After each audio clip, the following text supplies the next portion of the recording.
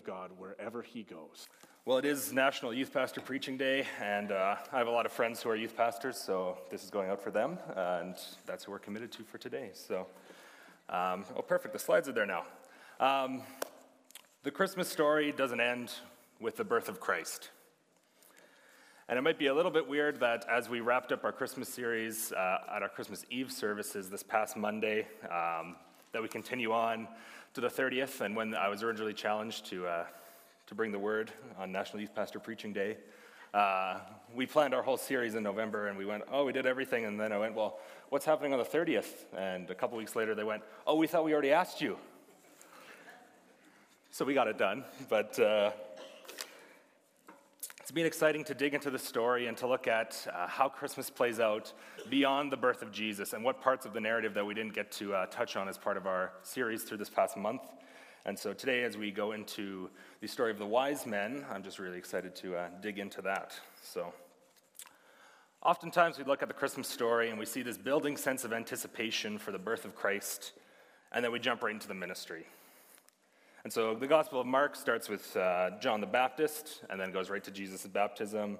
The book of John skips from Jesus' arrival on earth right into his ministry. But there's actually 30 years between the birth of Jesus and the start of his ministry. We have Jesus being presented at the temple. We have the stories of John the Baptist's ministry. We have Jesus as a boy in Jerusalem. We have Mary and Joseph taking Jesus to Egypt. And of course, we have the story of the wise men. And I truly believe the story of the wise men is one of the most misunderstood in Scripture. And if you don't believe me, I'm just going to ask you two questions. And if you get them, then you were probably further ahead than most of us. But how many wise men were there? We're not sure. Okay, I heard that one. I heard a couple people say 3, so okay. And how long after Jesus' birth did they arrive? 2. Okay, you guys are caught up. That's fine. We can just skip the next few pages. But learning the application of the story of the wise men can shape the way that we respond to Christmas. In fact, I fully believe that understanding the wisdom of the wise men is the first step to recapturing Christmas. And I believe that understanding the foolishness of the wise men will allow Christmas to capture us. But I do get a little bit ahead of myself. Before we can understand the wise men, we really need to understand where we are in our narrative. And I think that starts with cheesy Christmas sayings. So a blog that I followed recently shared 6 things that are part of a holiday to-do list. Number 1, see the lights. Number 2, buy food. Number 3, make cookies. Number 4, buy presents. Number 5, wrap presents. And number 6, send presents.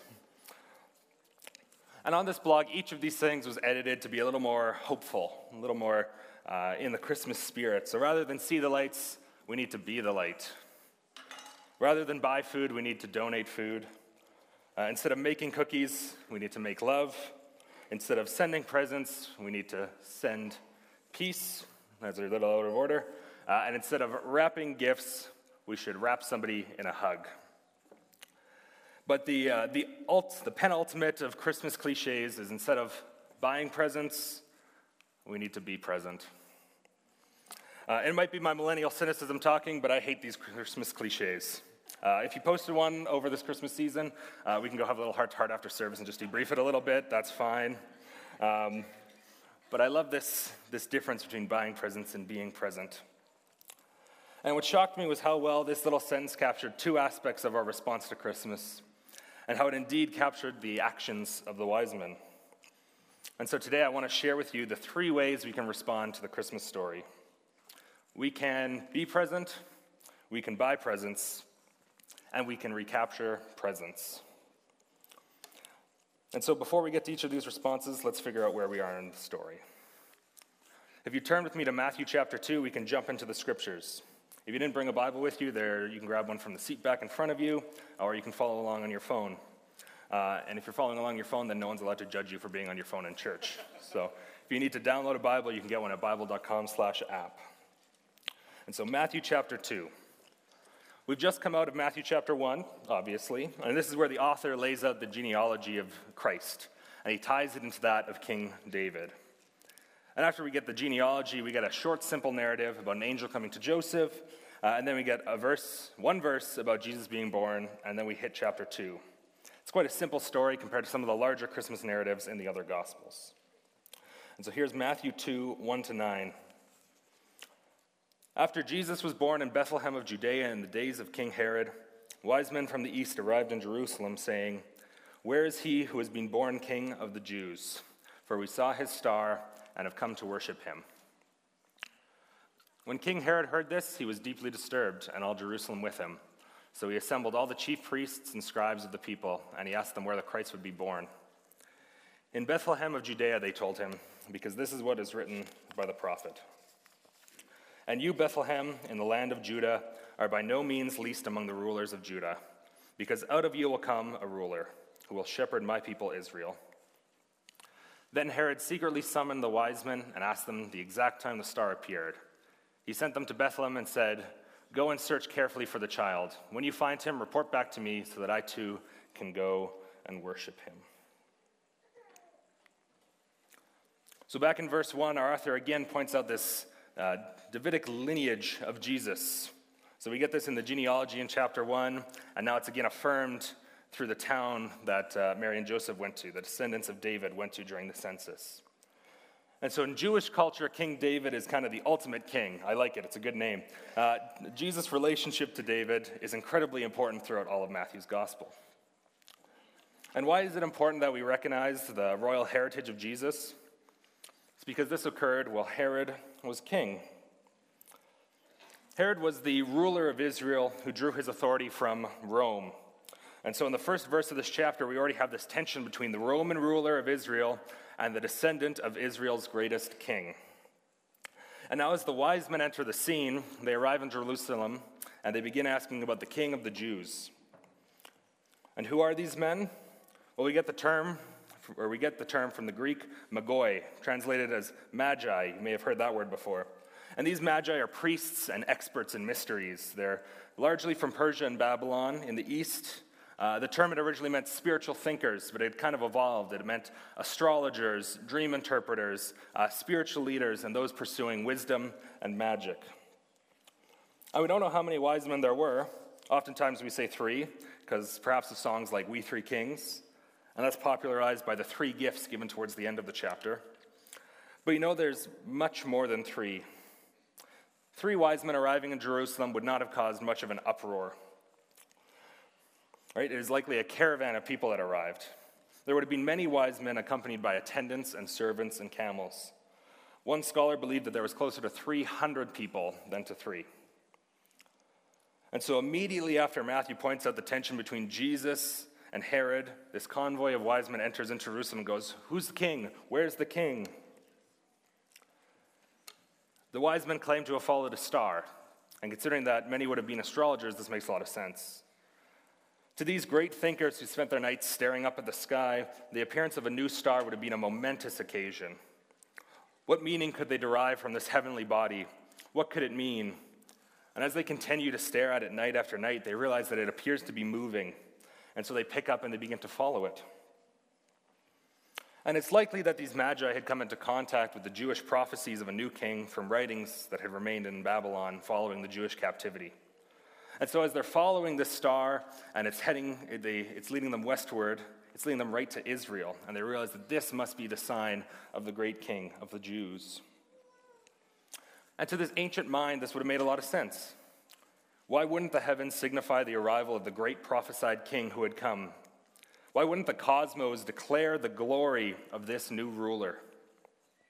And so this large convoy of magi begin to ask people, "Where's the king? Where's the new king? We have come to worship him. Where's the king that the stars are proclaiming?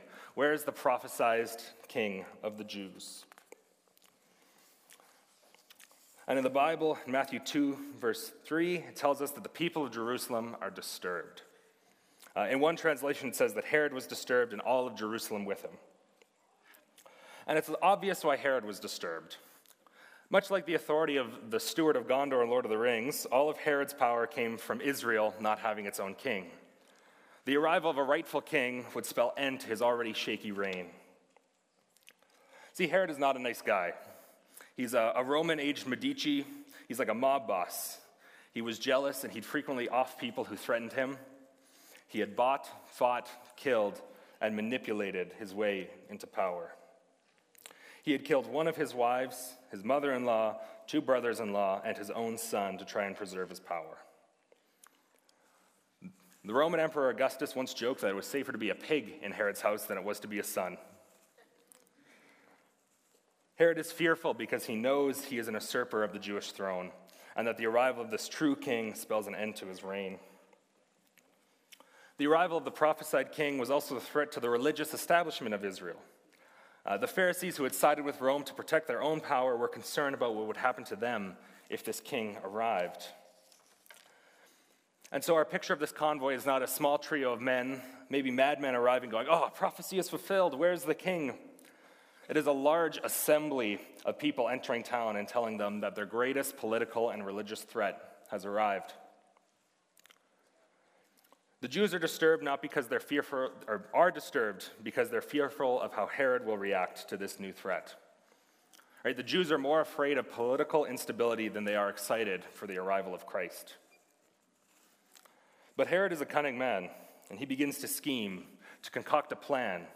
He gathers the available priests, and he asks where the Christ would be born. And the Pharisees quote to him Micah 5:2, "Bethlehem Ephrathah, you are small among the clans of Judah. One will come from you to be ruler over Israel for me. His origin is from antiquity, from ancient times." And so knowing that's Bethlehem, where this prophesied king of the Jews would be born, Herod sends the wise men on their way, tells them to find the king that he may come and worship them too. And we learn in the later half of this chapter that Herod is merely using the wise men to try and find the child king so that he can murder him. But it is in the wise men leaving Jerusalem and heading to Bethlehem that we find our first response to the Christmas story: being present. Matthew 2:9-11 says, "After hearing the king, they went on their way, and there it was, the star they had seen at its rising. It led them until it came and stopped above the place where the child was. When they saw the star, they were overwhelmed with joy, and entering the house, they saw the child." And so both Herod and the Pharisees remain in Jerusalem, and they let the wise men take the journey to find the king. After arriving in Bethlehem, they likely began a similar inquiry as they did in Jerusalem until they can find Jesus. They go around going, "Oh, where's the king of the Jews? Have you seen this king? Where is he?" And eventually they find the home that Mary and Joseph are staying in. And as it says in verse 11, they go into the house and they see the child with Mary. And what blows my mind about this part of the story, it's not that they tracked down Jesus after all the searching. It's not that they followed a star across the continent to find the prophesied king. It's not that they wandered around town just asking people about this child king until someone finally was able to point them in the right direction. It's that not one of the Pharisees traveled the 6 miles from Jerusalem to Bethlehem to see if the Messiah had truly arrived. That's not even 10 kilometers. I drove 3 times that distance to be here this morning. According to Google Maps, it's a 2-hour walk. And maybe it's not great in this weather, but it's doable. Not one of the Pharisees, those who were experts in the law and the prophecy, would take time to walk 2 hours to check if any of this was true.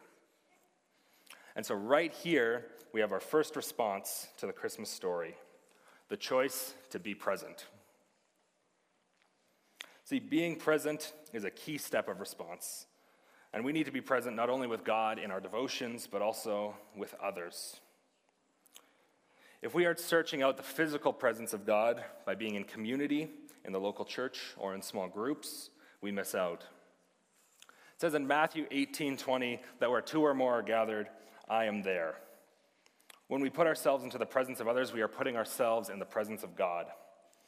And if we aren't journeying along to find God, then we're missing out.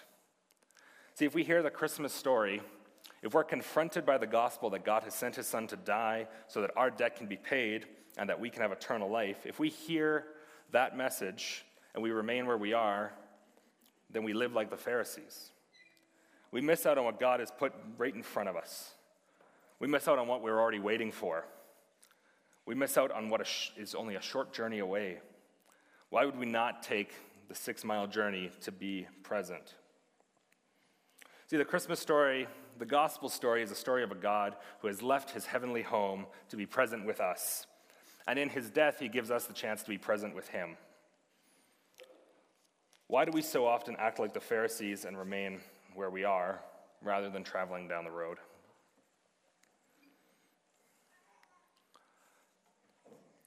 The second response that we can have to Christmas is to bring presents. And after arriving at the house, the wise men fall down on their knees to worship, and they present gifts to Jesus. We oftentimes think of Christmas gifts as a core piece of our Christmas tradition. In fact, the gifts we give at Christmas can in part be traced back to symbolism in the early church of giving gifts to symbolize this story. And my most memorable Christmas gift I received when I was 12 years old. You might be thinking that it was a game console. I got a GameCube when I was younger, a Wii, or a Rock Band, if you remember that game. One year I got a shirt that didn't fit that my parents made me give to my brother. But it's not one of these gifts that has stood out in my memory as the most memorable gift. Because when I was 12, my aunt bought me Boggle Jr. Now, if you know the board game Boggle, it is a word game. You have a bunch of dice that have letters on them, you spin them around, they land, and you have to try and spell words as fast as you can, and whoever makes the most words wins. And Hasbro has this series of games that are junior games, so they're simpler rules, they're simpler concepts, they're designed for kids so that they can learn. So generally, getting a junior game would be acceptable at 12. If you know me, you know I have a pretty substantial board game collection, but what's not in my collection? Boggle. You see, at 12, you'd be at the top end of junior games. Like a 12-year-old could probably play regular Monopoly, but you'd probably need like an adult to help explain the rules. But you'd still enjoy Monopoly Junior. So at 12, you could play a junior game. If you were a mature 12-year-old like myself, you might think getting a junior game is a little childish, but not enough to complain about it. However, unlike most of the junior games, Boggle Junior is not a game for aged 5 to 12. It's no Monopoly Junior. Boggle Junior is a game for 5 to 6-year-olds to learn how to read. Instead of searching for words in a puzzle, you arrange blocks to spell words like dog and cat. At 12 years old, I could read. I think the worst part was my parents made me say thank you. I have no idea what happened to that copy of Boggle Jr., but good riddance. All of this to say, Christmas gifts, both good and bad, are a major part of Christmas. Moving into Matthew 2:11, we see the first instance of a Christmas gift. Entering the house, they saw the child with Mary, his mother, and falling to their knees, they worshipped him. They opened their treasures and presented him with gifts, gold, frankincense, and myrrh. Now, it's been almost 2 years since the birth of Jesus. Mary and Joseph have remained in Bethlehem because traveling the long road back to Nazareth would have been hazardous with an infant. And following the census ending, they found a room or a house that they can stay in as opposed to the stable. Now, outside in Bethlehem, the wise men are going around asking about this Jewish king that they've seen in the stars. And the shepherds who encountered angels at Jesus' birth, which we talked about a few weeks ago, they had not kept quiet about it. And so after asking around town, the wise men are finally able to track down this house where Mary and Joseph are. They enter, they fall down on their knees, and they begin to worship this boy king. And it's doubtful that these quasi-religious pagan men understood the divine nature of Jesus. Right? They don't fall down and worship Jesus because he's divine, but they fall down and worship him because he's royal. And they open up and present these gifts to Jesus, as was typical of ancient royalty. They unpack gifts of gold, frankincense, and myrrh. Each of these gifts has a symbolic meaning, but it's likely the wise men brought them because they were valuable and precious and were traditional gifts for someone royal. They open up and they present their gifts to Jesus. I said that one already. Yet with Jesus, we see so much more in these gifts. When they give gold, we see something of incredible value. Right? A metal that's existed since 3000 BC when the Egyptians started to use it as currency. To the ancient Greeks, gold was a social status symbol. In the Old Testament, we see the worship of golden idols. Johnson Hurst said that there was one common trend across all ancient civilizations. Gold is a status symbol. It's used to separate one class from another, right? From emperors and to priests to elites to upper middle class, those who held gold tended to have power. Gold represents royalty and kingship, fitting for him who was born and would die, the King of the Jews. Frankincense was a special type of incense. It was burned on the altars as an offering to the gods. And we see in Exodus that frankincense was part of the offering in the tabernacle. In Exodus 30, 34, and 35, it says, "The Lord says to Moses, take fragrant spices, gum resin, onycha, and galbanum, and pure frankincense, all in equal amounts, and make a fragrant blend of incense, the work of a perfumer. It is to be salted and pure and sacred." In Exodus 39, God instructs Aaron, the high priest, to not offer any incense, only that which is pure. And so while they may not recognize it themselves, the second of the gifts from the wise men represents Jesus' divinity. They give to him that which was burned to God himself. And lastly, we have myrrh. Myrrh is a valuable perfume. It's a human element. One of its primary uses was for the embalming of the dead. Myrrh is a representation of death and a representation of humanity. And so in one gift opening session, the wise men unknowingly acknowledged Jesus' royalty, his divinity, and his humanity. We can see the gospel in these gifts, the one who is royal and divine giving up those things in his death. And in response to the birth of Christ, the wise men worship. They worship through giving. And in response to what is being done for us through the Christmas story, we too are called to worship through giving. We give as we acknowledge Jesus' royalty, divinity, and humanity. Right, the wise men gave because it was customary to honor royalty. Those of us who have been captured by the Christmas story are called to give because we acknowledge that our authority is God and that all we have comes from him. We honor him in our giving. And so to live a life of worshipful giving, we're called to give out of our resources and out of our time. Starting with the financials, for the Jews, this is based in the Levitical tithe. Leviticus 27:32 speaks of this. And the concept is that since all belongs to God, you would give a tithe, or 1/10 of what you have, back to him. We also see the idea of the first fruits, meaning that it is the first 10% you give, not the last. In the New Testament, we see a progression from this 10% requirement of the law to this concept of giving. Jesus calls the rich man in Matthew 19 to give all that he has away. He commends the woman who gives very little because it is a sacrifice over the man who brings bags of coins in but does not miss what he has given away. Throughout the New Testament, we see this movement to giving both generously and sacrificially as part of the Christian life, as part of our response to the Christmas story.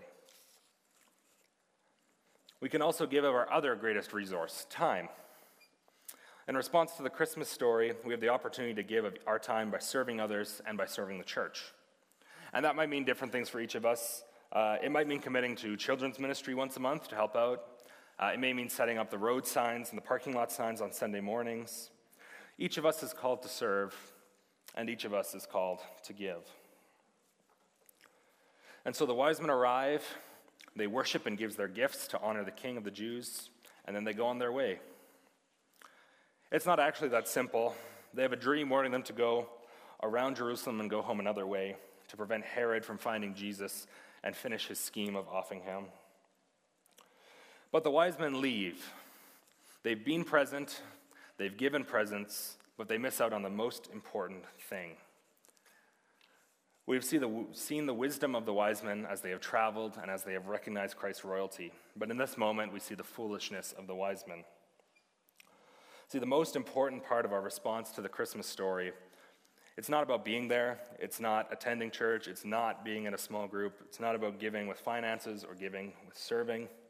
The most important part of our response to the Christmas story is recapturing the presence of God. God's presence is the game changer at Christmas. Anyone can decorate, anyone can have gifts, anyone theoretically can make a turkey and sing songs.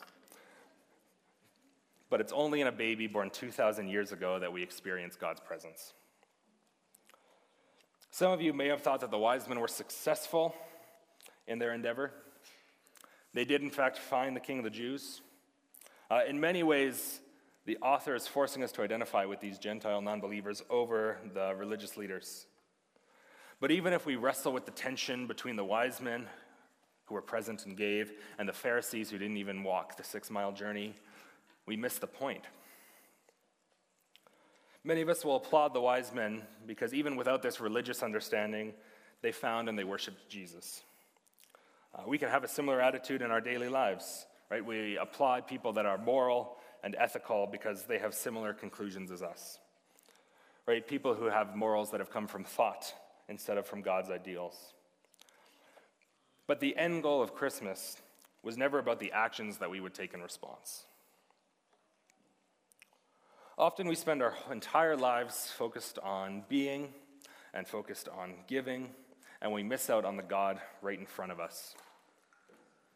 Many Christians are so caught up in the pursuit of morality, of wisdom, of relevance, that they become like the Pharisees.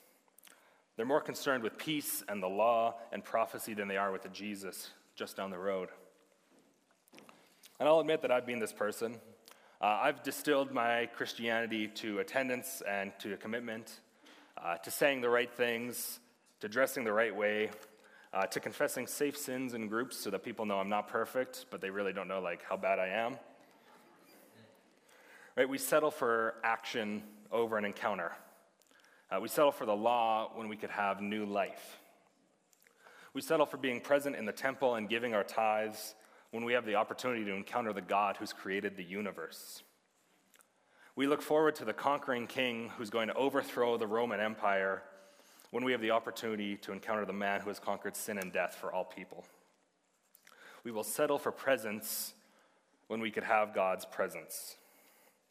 And I'll invite the worship team to come up as I close. I don't mean to say that being present or giving presents is bad. In fact, I think each of these response elements is a key piece to developing a relationship with God. Right? Being present and giving presents might be the next step for you. But if your response is coming out of a motivation for action and not a motivation of pursuing God's presence, then you're missing out. And so as we leave the Christmas story and as we sit on the cusp of New Year, I want to challenge each of us to look at the 3 responses to the Christmas story. Perhaps 2019 is the year that you need to work on being present. And not just present so that you're noticed, but present to experience the God working around you. Maybe it's time to commit to being at church every single week instead of every other. Maybe it's time to join a Sunday class and learn more about God. Maybe it's time to join a small group and journey with others. Maybe it's time to take your small group to the next level. Maybe it's time you look at the friendships around you and realize you need to pursue something deeper. For others of you, this might be a year to give, and not just to give out of obligation, but to give as an act of submission to God. It might mean that you have to commit to giving regularly. It might mean it's time to increase how much you're giving. Maybe it means that this is the year you need to get control of your finances so that you have the ability to give. Maybe it's serving. Maybe it means that you need to adjust your schedule so you can serve. Maybe it means once a week you go downtown to help out at the Mustard Seed. Maybe it means emailing Kelsey and seeing about how you can help out in eKids, or learning how you can help with painting and building revitalization projects. And maybe this is the year that you need to recapture God's presence. Maybe your experience with church has become stale because it's motivated or it's self-motivated, and what you really need is a fresh experience of God's presence. Maybe that means starting a new devotional plan. Maybe it means committing to reading the Bible in the whole Bible in a year. Maybe it means spending more time in prayer. Maybe it means raising your hands just a little bit as we worship, or singing out loud as we worship. And in just a moment, the team's going to lead us in 3 songs. And as our team is leading us in this extended time of worship, I want us to reflect on what our response will be. And as we sing this first song, we're going to sing, "Holy Spirit, you are welcome here." And while God is already present in the room, we sing this to say, God, we welcome you here. God, we want to encounter you. We want you to move among us. not just to be present, but to engage with your presence. We don't want to live our Christianity, we want to live out of dry action, but we want to live out of a desire to recapture your presence.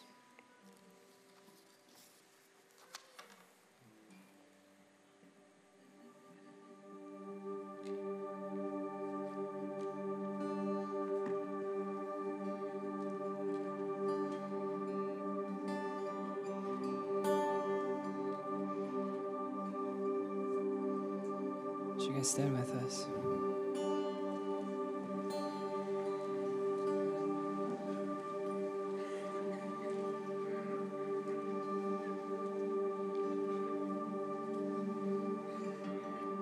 There's nothing worth more that will ever come close. Nothing can compare. You're our living hope. Your presence, Lord.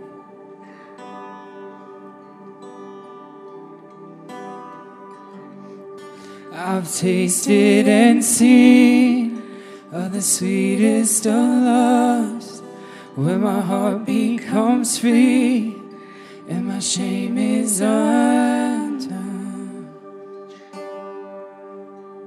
Your presence, Lord.